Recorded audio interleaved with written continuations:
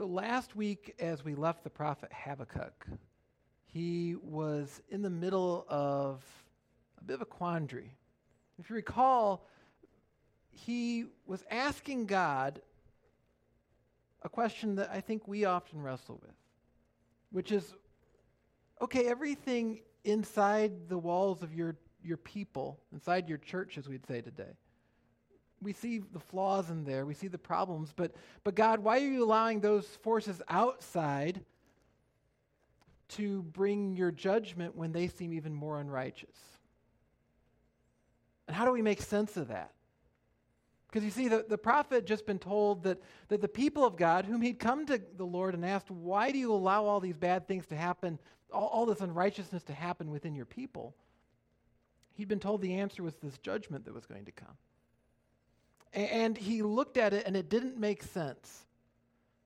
And we were told at the end he's going to wait like a watchman because he knows that God is going to answer him. And in our passage today, God is indeed going to answer him. And God's going to call him to wait. Waiting is hard. I don't like waiting. Does anyone here actually like waiting? You say, I really love it when I get put on hold. I love it when I go to an appointment and they're running an hour behind. I love getting stuck in traffic jams. I love waiting. And we don't love waiting. And we really don't love waiting when the waiting is for us to have our reputation set properly, for things to be made right. We're not just waiting, but now we're waiting and we're feeling beaten down as we wait. And that's where the people of God are going to be. They're going to be exiled into Babylon by a people far more unrighteous than they are. God's going to use that unrighteous people as an instrument of his judgment. And then they're going to have to wait. They're going to have to hang on to who God is, even as it seems like everything has come crashing down. Sometimes we're in that boat. It feels like sometimes our city is in that boat. I don't think St. Louis gets enough respect in different polls about cities, but it felt like there was some vindication last week, and of course our local media was busy trumpeting it, that someone did a study combining all kinds of different factors and determined that yes, once and for all, St. Louis is the barbecue capital of America. And okay, yeah. I mean, this is worth celebrating because we've been waiting a long time to be vindicated. And of course, you know, our cross-state rivals, the Kansas City mayor was getting all upset because he said, no, Kansas City is the champion. And they've gotten that plenty of times. We've been vindicated, though. We've been waiting for this. Finally, justice has come, and the unrighteousness has ended, and everyone realizes that Mull's barbecue sauce is better than anything that Kansas City can come up with. I mean, it just is, right? Oh, boy. Maybe Kansas City was bringing us some judgment for being too sure of our barbecue, and now we can cling to it. Of course, that's not all that serious. Or maybe it is I shouldn't say that. There's some pitmasters who say, yes, this is serious business. But what's happening to the people of God is really serious. Because if you think about it, why has God called together his people? He's called his people together to show his righteousness to the world, to show who he is to the world. And they've been doing a really, really bad job of it. Now he's going to carry them away. Then they're not going to be showing his righteousness at all, it would seem. They're no longer going to be there. The nation is going to be separated. Israel's already been wiped out. Judah, the southern kingdom, is all that's left. They're going to be carried off to Babylon. But God says, in the waiting, you're going to see who I am. And that's what we see as we turn to Habakkuk chapter 2, if you'd like to take your Bible and turn there. It says, and the Lord answered me, verse 2. Write the vision, make it plain on tablets so that he may run who reads it. For still the vision awaits its appointed time. It hastens to the end. It will not lie. If it seems slow, wait for it. It will surely come. It will not delay. Behold, his soul is puffed up. It is not upright within him, but the righteous shall live by his faith. Moreover, wine is a traitor, an arrogant man who is never at rest. His greed is as wide as Sheol, like death, he has never enough. He gathers for himself all nations and collects collects as his own all peoples. Well, let's come before our God, because this is both wonderful news that we find tucked in here, but challenging news. And ask that he would help us in our own times of waiting to have this truth applied to us. Let's pray. Father, I don't like to wait. I doubt anyone in this room likes to wait. I doubt anyone that's joining us online likes to wait. And especially when we're waiting, wondering what you're doing, it can be so hard, and we become impatient, and we want to find alternative solutions, and our trust wavers. We shift our trust to other things. But Lord, as we look at what you were telling the prophet to prepare your people for a time of waiting back in that day, would you help us also as your people today to be those who can wait in faith and cling to the hope that you give us, we pray in Jesus' name. Amen. So there's a couple of different parts to this particular passage that are important to sort of dwell on. We want to rush, or at least I want to rush right to verse 4. Verse 4 is perhaps the most familiar verse in all of the book of Habakkuk, and it's because we see it in the New Testament multiple times. The righteous will live by faith. We love that, and we should love that, but we want to rush right there. But what God says before he gets to that is perhaps even more important for us to hear. Because it tells us about how God works. Yes, the righteous shall live by faith, but what does one do when one is seeking after God and yet feels like you're just stuck in waiting? And we can kind of speed over this. It sounds like just some kind of lead up to where God is going. But notice what he says here in verse 2. He says, write the vision, make it plain on tablets. And this is significant. This may not strike us. And he's not talking incidentally about an iPad. You don't have to upgrade to the latest iPad OS before you can see what God has to say. He's talking about an actual tablet, like a stone tablet or a metal tablet. There's some debate on which one it would have been, but some kind of solid thing that you would carve or etch in some way, make a record that would last. And this isn't the way that Israel normally recorded things. The Babylonians sometimes did, but the Israelites typically didn't. It wasn't something they never did, but it wasn't something they normally did. And so why is God telling, as a lead into this wonderful promise about faith, why does he start with that? He starts with that because he's saying, Habakkuk, I'm going to tell you something, and it's something that's going to take a long time for you to realize, to experience, to see come to fruition. There's going to be times that you wonder if I really told you it. There's going to be lots of times to forget it. And so here's what you need to do. Don't just write it down. Write it down on something that's indelible, something that will stay, something that people can look at over and over again and be reminded of who I am. Don't just write it somewhere. Don't write on a piece of paper that you'll accidentally leave in your pocket and wash.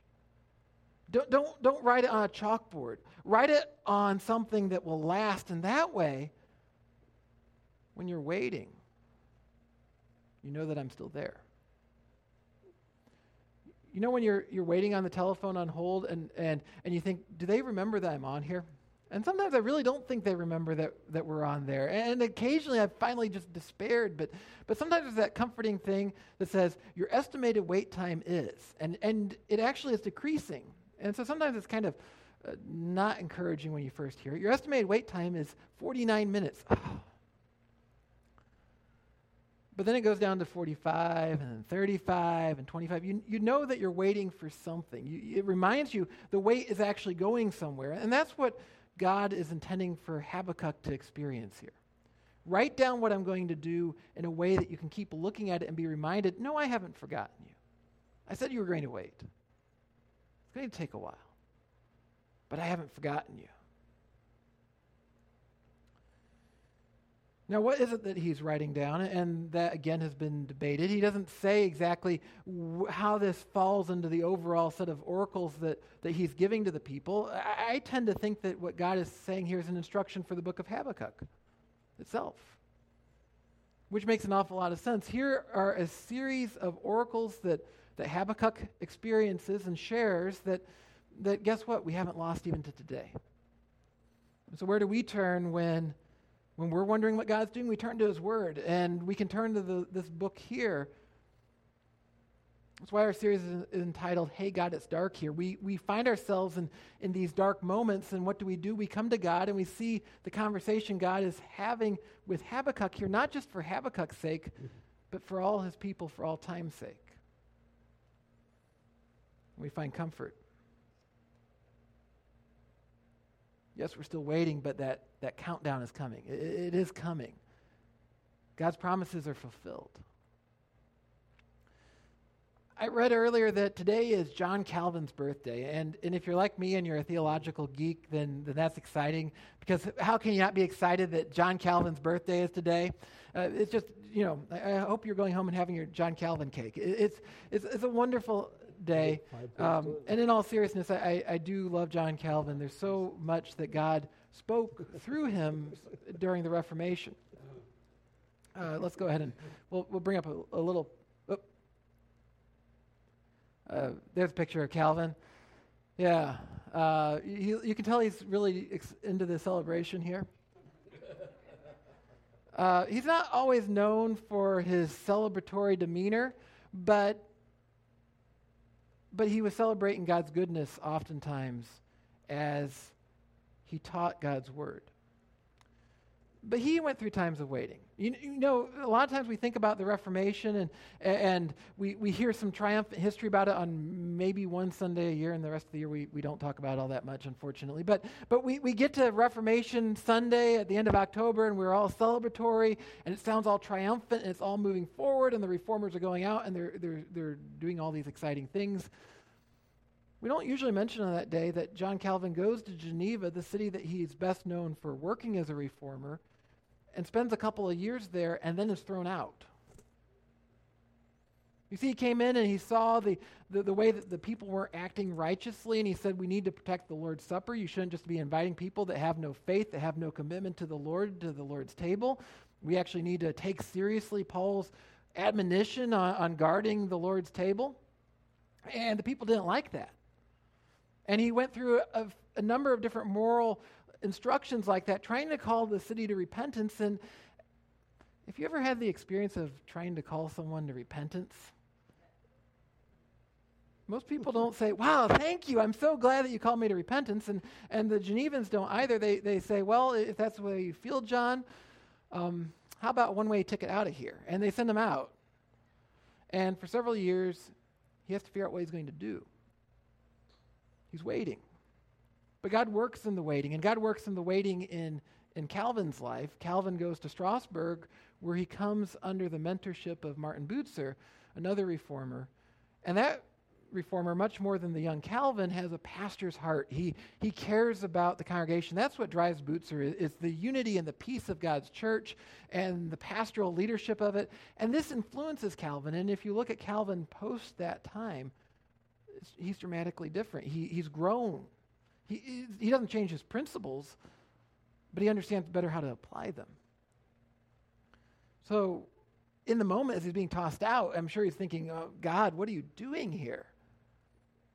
Why are you allowing these unrighteous people who don't do what you care about to toss me out? And even if after a while, as some have suggested, maybe Calvin even realized that he hadn't handled things as well as he could have in Geneva, he still might have thought, okay, so I didn't, but at least I was trying to implement your word. These people don't care about it. Why would you do that, God? What did God do? He took Calvin out to prepare him to eventually be invited back to Geneva, where he stayed until his death. And he worked the Reformation, and he wrote tremendous works that continue to influence God's church today. But it came in a time of waiting. And whether it's for him, or it's for Habakkuk, or it's for you or for me, what are we called to? What does this passage speak to us? It speaks to us that we can have confidence in the waiting, that just as Habakkuk was to write this down on something that would last, we should take these words and etch them into our hearts and minds. When we're wondering, where are you, God? It'd be really good to turn here and say, well, oftentimes God does call us to wait, but that doesn't mean he's forgotten. Doesn't mean that at all. Verse 4. God talks of the Babylonians who are coming to conquer. Behold, his soul is puffed up.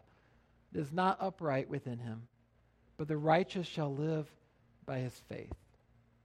Moreover, wine is a traitor, an arrogant man who is never at rest. His greed is as wide as Sheol. Like death, he is never enough. He gathers for himself all nations and collects as his own all peoples. There's a question embedded in that statement. The question is, where's my security? Where am I going to find security? Where am I going to say, everything's under control, and the temptations are, and I'm not talking about the singing group, the temptations are to turn inside ourselves rather than to God.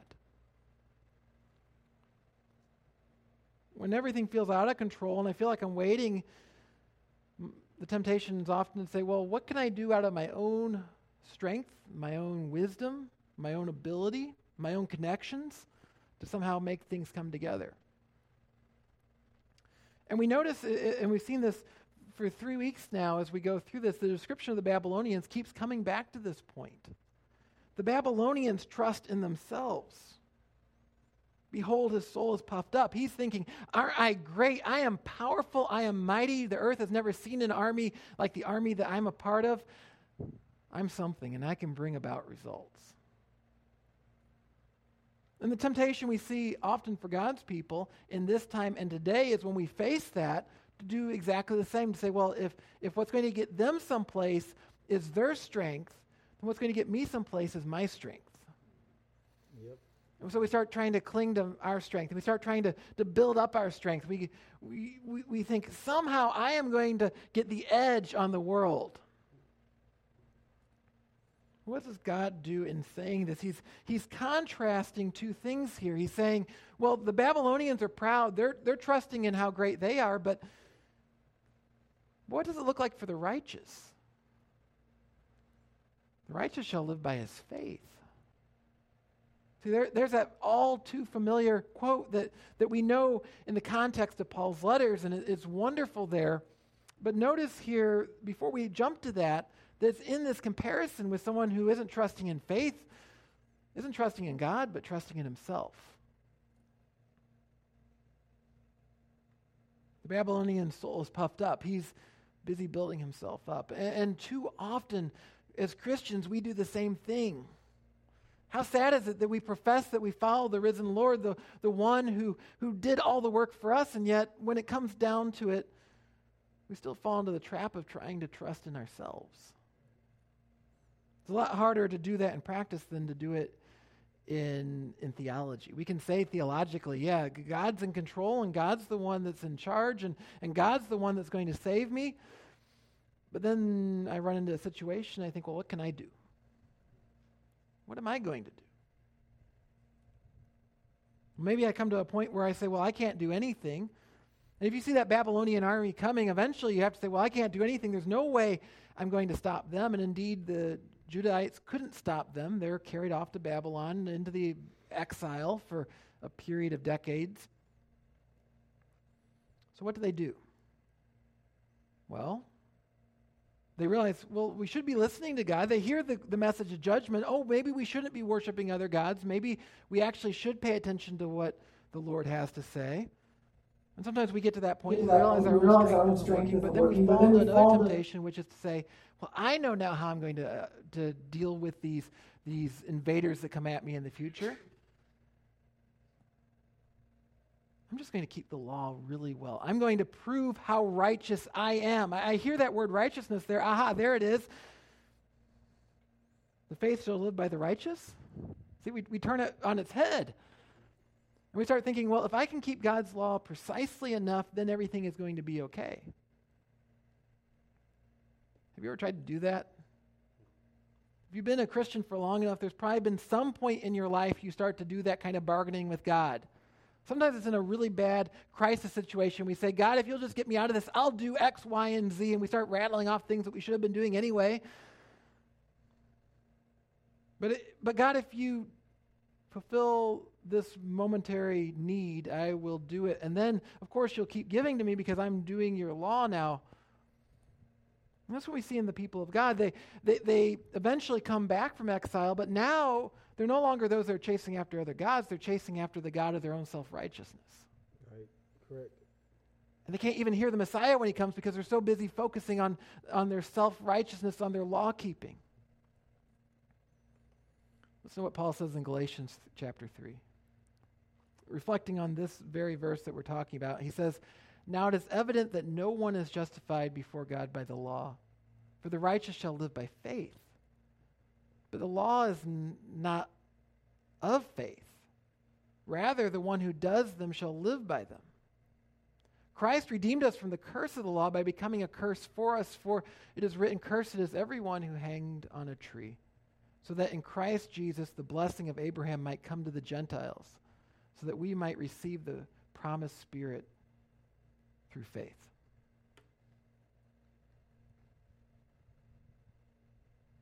Laws of faith. Now, Paul here is not saying that the Old Testament, we should just rip it out, or God's moral law is bad, that it's bad to do good things. He's not trying to be all Orwellian here and say, well, this stuff is, this isn't good.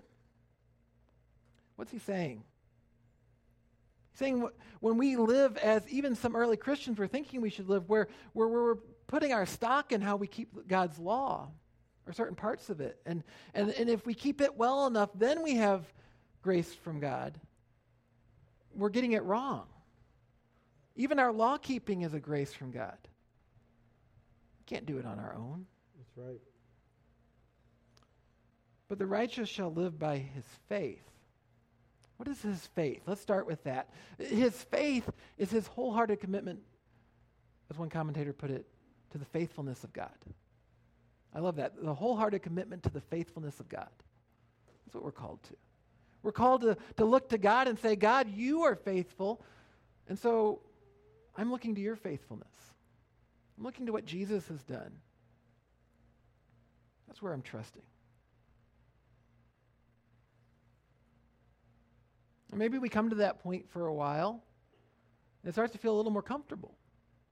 Because now I've realized, well, okay, so I'm not going to outwit the enemy. I'm not going to go to the gym enough, and I'm going to be strong enough to somehow conquer the enemy. I'm not going to outperform even the greatest Pharisee in law-keeping.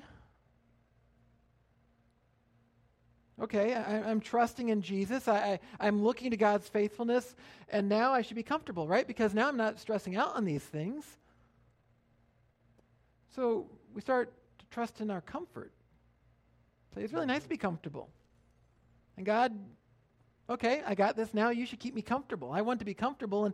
And the sign that everything's going right, the sign that I'm in your covenant is that I'm comfortable. And then things happen, and we think, has God abandoned me? Has he forgotten me? Am I not really one of his? Is he not really there?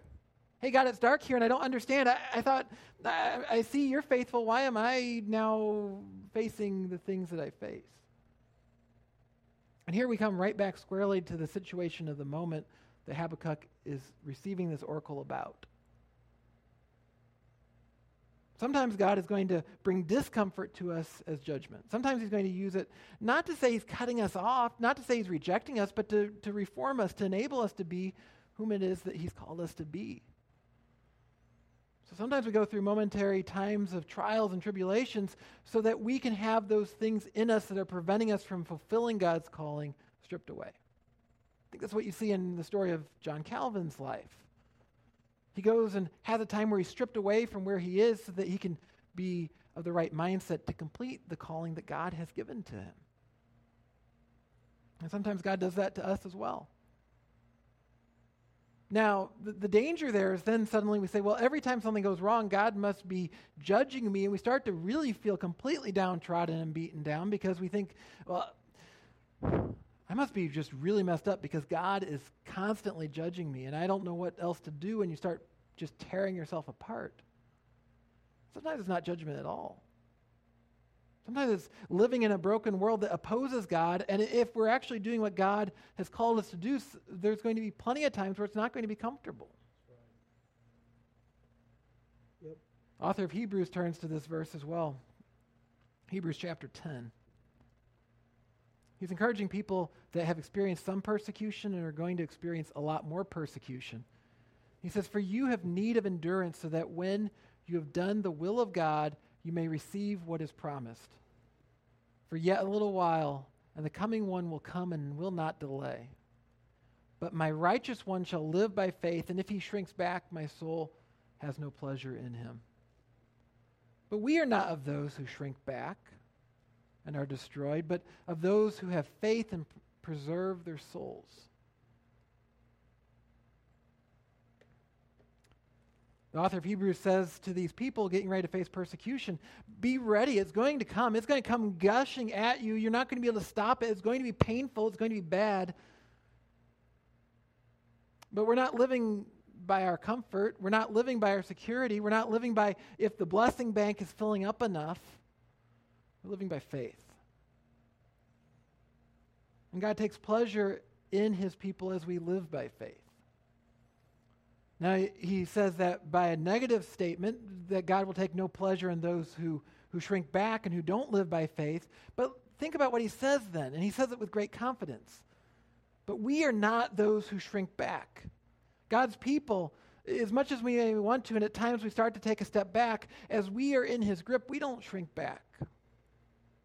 Not really. Momentarily, maybe. But he doesn't let go of the ones he's called.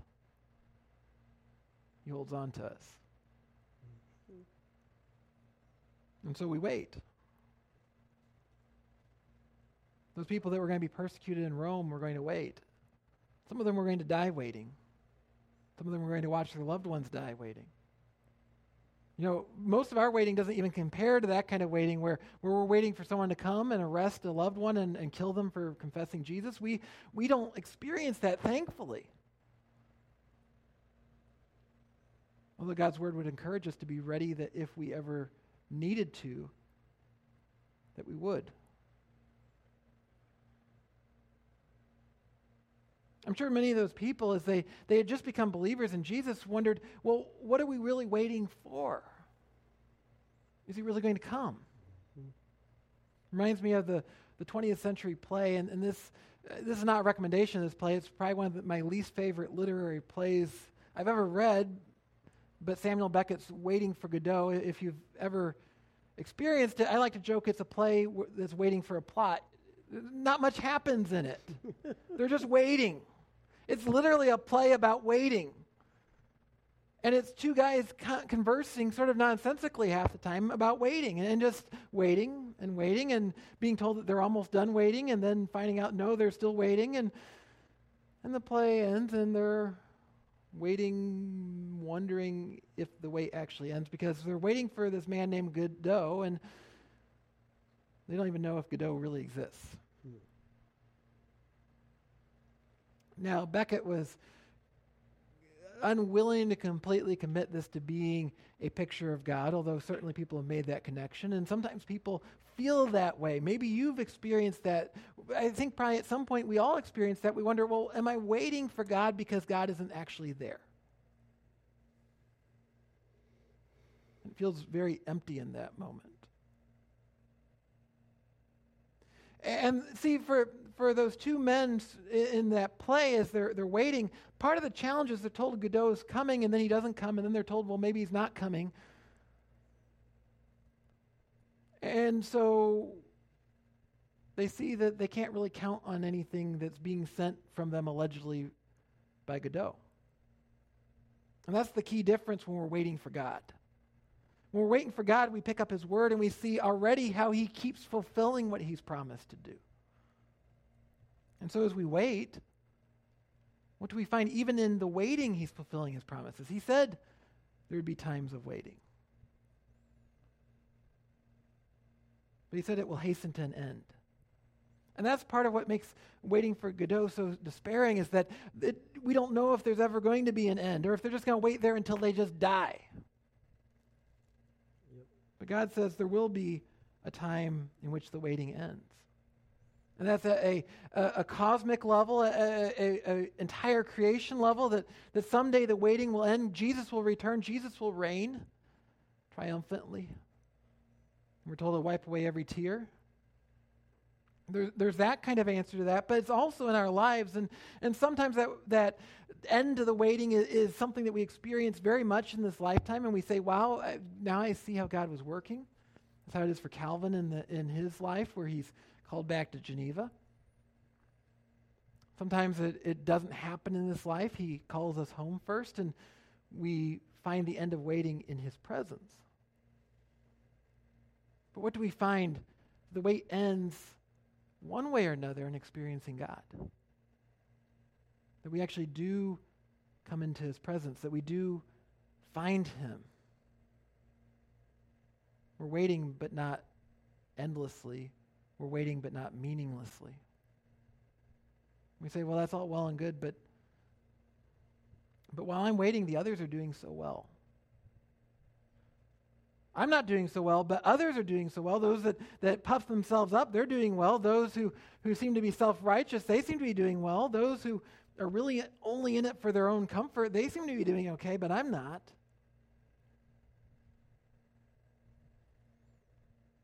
That's where this last verse of our passage today that almost feels a little out of place comes into play. Because if we keep in mind verse 4 is, behold, his soul's puffed up. He's talking about that conqueror. And then he has that statement about what the righteous do, but then he comes back to the conqueror again. Moreover, wine is a traitor, an arrogant man who is never at rest. His greed is as wide as Sheol. Like death, he is never enough. He gathers for himself all nations and collects as his own all peoples. The waiting,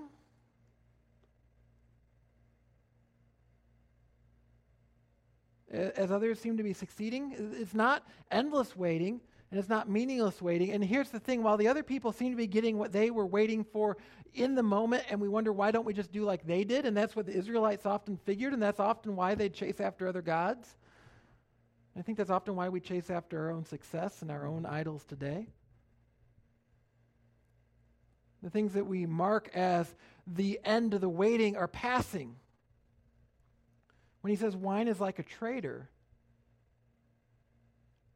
how is wine like a traitor? Wine is like a traitor because people get drunk so that they can find comfort in the drunkenness. They're not experiencing whatever they're trying to wash away with that drunkenness, but then it ends.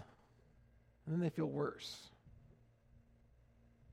An arrogant man who is never at rest. It doesn't stay in that state. And then the only solution is to try to go into it more and more and more and descend into despair. When we chase after these things that seem to provide success, it's like the greed of death itself. Death doesn't ever say, as we're told in Scripture, that it has enough. It just keeps consuming. And so do we when we fall into those temptations. It's interesting, if we're not going to turn there tonight, but if we turn to Daniel chapter 5, we find King Belshazzar, who has all this conquest of the people of Israel. He has the temple implements. He seems to be riding high as the people of God are riding low. And he says, you know what? Let's have a party. We're going to have a drunken party. And we're not going to just use anything to drink out of. We're going to drink out of the very cups of the temple of the God of the people of Israel. And he does. And it seems like everything is great until a message appears on the wall. And his time comes to an end. God's judgment comes down on him. Because here he could have been the justice that came to the people of God and then chosen to turn to the Lord himself and actually been a righteous king. But he doesn't. He just chases after a way of making himself look important. And God cuts him off. Indeed, it is a lived example of what we saw a few weeks ago on Monday night when we looked at Proverbs 30:15-16. Agar writes there, the leech has two daughters, give and give. Three things are never satisfied, four never say enough. Sheol, the barren womb, the land never satisfied with water, and the fire that never says enough. These things are all alike. When we feed our greed, when we feed these temptations that we've been talking about tonight, they just keep consuming and consuming, but they don't satisfy. And that's the problem here. Behold, his soul is puffed up, it is not upright within him, but the righteous shall live by his faith. It seems in the moment like these other things will somehow actually satisfy, but they just keep consuming more and more and more. And just like death never stops claiming victims until the day that Jesus returns, so too our own attempts at solutions never actually satisfy. They just pass. Greed is white as Sheol. Like death, he never has enough. So where do we find the solution to this? And what actually is the solution? What are we waiting for? And notice here in this promise, it's that the righteous shall live by his faith. Paul helps us to think about that more in Romans chapter 1, verse 16. It says, "For I am not ashamed of the gospel, for it is the power of God for salvation to everyone who believes, to the Jew first and also to the Greek. For in it the righteousness of God is revealed from faith for faith. As it is written, the righteous shall live by faith." It's an interesting phrase he uses there. I had never really spent much time on it, and I started wrestling with it. This for faith, from faith, or from faith, by faith. The translators have done it different ways, but the basic point here seems to be this: that from God's faith, God's faithfulness, comes our faith. How do the righteous live by faith? That indeed is a gift of faith itself. From the faithfulness of the only one who is truly faithful to give us who are faithless faith. And offer us something to hang on to. Something that won't go away. Something that, as the author of Hebrews said earlier, that we won't shrink back from. Because it's a faith given by God. The righteous shall live by faith. What is that living like? We might feel like, well, I'm living by faith, but I don't feel like I'm living. I feel like I'm just dying here. But as Paul breaks it apart in Romans 1, we start to understand more fully the full extent of the faith that's being revealed here in Habakkuk, which is salvation itself. Notice Paul says it's the power of the gospel that's at play here. It's not merely that we get to live a little longer and God's going to prevent some marauding army from coming in and killing us. It's that we experience salvation. We experience the actual eternal life given by God, and that will last, unlike whatever else we can obtain. The Babylonians looked like they were living while many of the people of Israel were dying, but they too would die and they wouldn't experience eternal life because they had turned to their own strength rather than to the Lord. And we're challenged, where are we going to turn? Today and every day. Last week was 4th of July, and if you're like me, I've mentioned this plenty of times. I'm a pyromaniac. I love fireworks. I love seeing fireworks. I love big fireworks. I love small fireworks. I love sparklers. I love artillery shells. I love smoke bombs. I love the big shows that light up the sky. But one of the things I really love is going on a hillside nearby and seeing just right around 4th of July, the hillside light up as all kinds of people are shooting off fireworks, and it seems endless. You know, you shoot off your own fireworks, and you light it, and you think, oh, this is a really pretty one. Let's see, this is $20. I'll put this here. You light it, and 30 seconds later, it's done. I still love blowing things up. I can't help it. I love it. But it's passing, and then you sit there on this hillside, and the whole hillside is covered with fireworks, and it feels like it just goes on and on. Even the best shows that you might see put on come to an end, and yet this just keeps going and going, and it feels like it will last. Here's a picture I took last week of just a little bit of it. And it just went on like this, filling the sky with beautiful fireworks on and on and on for hours, and it was beautiful. What if you drove there Tuesday night to that hillside, or Wednesday night? What if you drove there tonight? You say, oh, wow, that was really beautiful. I'm going to hightail it over here after Little Hills tonight, and I'm going to look at those fireworks. Tim, can you give me the address? I want to go see it. You look at those hills, and there wouldn't be anything there. Because while there was all kinds of momentary victories popping up and lighting up the sky and it was beautiful, they still all ended in a few seconds. They just passed by. That's what the oracle given to Habakkuk is talking about. We look out at the success of the world, and it looks like it's enduring because we see all these fireworks lighting up the sky, blowing up after blow up after. You hear the satisfying thud, and it goes on, and you think, but everyone else is succeeding. But it doesn't last. And everyone's momentary victory that lights up a little bit of that sky drops back down, and then we're looking at someone else's victory that passes. But what doesn't pass? What stays lit? That's the eternal life that God gives to us. The righteous shall live by faith, that faith given by God, that we might turn to him and then trust wholeheartedly in the faithful one. And as we trust in him and we cling to him and we hold to him, he offers us more than just a little firework. Sometimes that's all we want, it's just that little firework. But instead he offers us a light that doesn't extinguish in his presence. Is that where you are tonight? Whether you're online or you're here in person, is that where you are tonight? Have you trusted in Jesus? Have you experienced what it is to rest in him? And if you haven't, my prayer is that tonight would be the night that God's Spirit would give you that faith. The faithful one enabling us to trust wholeheartedly in his faithfulness. And if you are experiencing it, but you're looking at that hillside and you're saying, but it looks awfully beautiful over there. We come to his table and we look at it, and it doesn't look like much. We see people eating really, really fancy meals because of the way they've trusted in their own success, and they can buy really extravagant dinners. And we say, well, this is just a little cup with an itty-bitty wafer and a little bit of juice. How does this help the situation? What does God say? He says that anyone who trusts in him, any baptized believer in Jesus, can come to this table.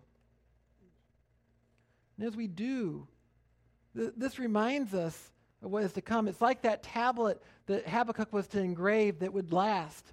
Every time the church comes before the Lord's table and partakes, it's that engraved tablet saying, the righteous shall live by faith. God's faithfulness endures. It endures when it doesn't feel like it. So if you haven't trusted in Jesus, the first thing is to trust in him. Because the Babylonians could have picked up that tablet of Habakkuk's and held on to it. It wasn't going to do them any good. But the righteous shall live by faith. May you experience that faith. And for all of you who have trusted in Jesus, as you come before this, that's what it's there to communicate to you today. That promise, that faithfulness of God. And so it was that on the night he was betrayed, Jesus took the bread and he broke it and he gave it to them, saying, this is my body, which is for you. Do this in remembrance of me. And in like manner, after supper, he took the cup and he poured it, and he said, this cup is the new covenant in my blood, poured out for you unto the remission of sins. Do this as often as you drink of it in remembrance of me. What does Paul say in reflecting on that? He says, as often as we eat this bread and we drink this cup, we proclaim the Lord's death until he comes. We proclaim his faithfulness, the one who gives us the ability to endure. Let's come before him now in prayer. Lord, we are not those who are able of our own to be faithful, and yet you are the faithful one. You have gone through everything for us. And so it is now that we pray that by the power of your Holy Spirit, you might communicate the benefits of your body and blood to us, that you might strengthen us, that we would endure, that we would be those who live by faith, by the power of your Holy Spirit. We ask this in Jesus' name.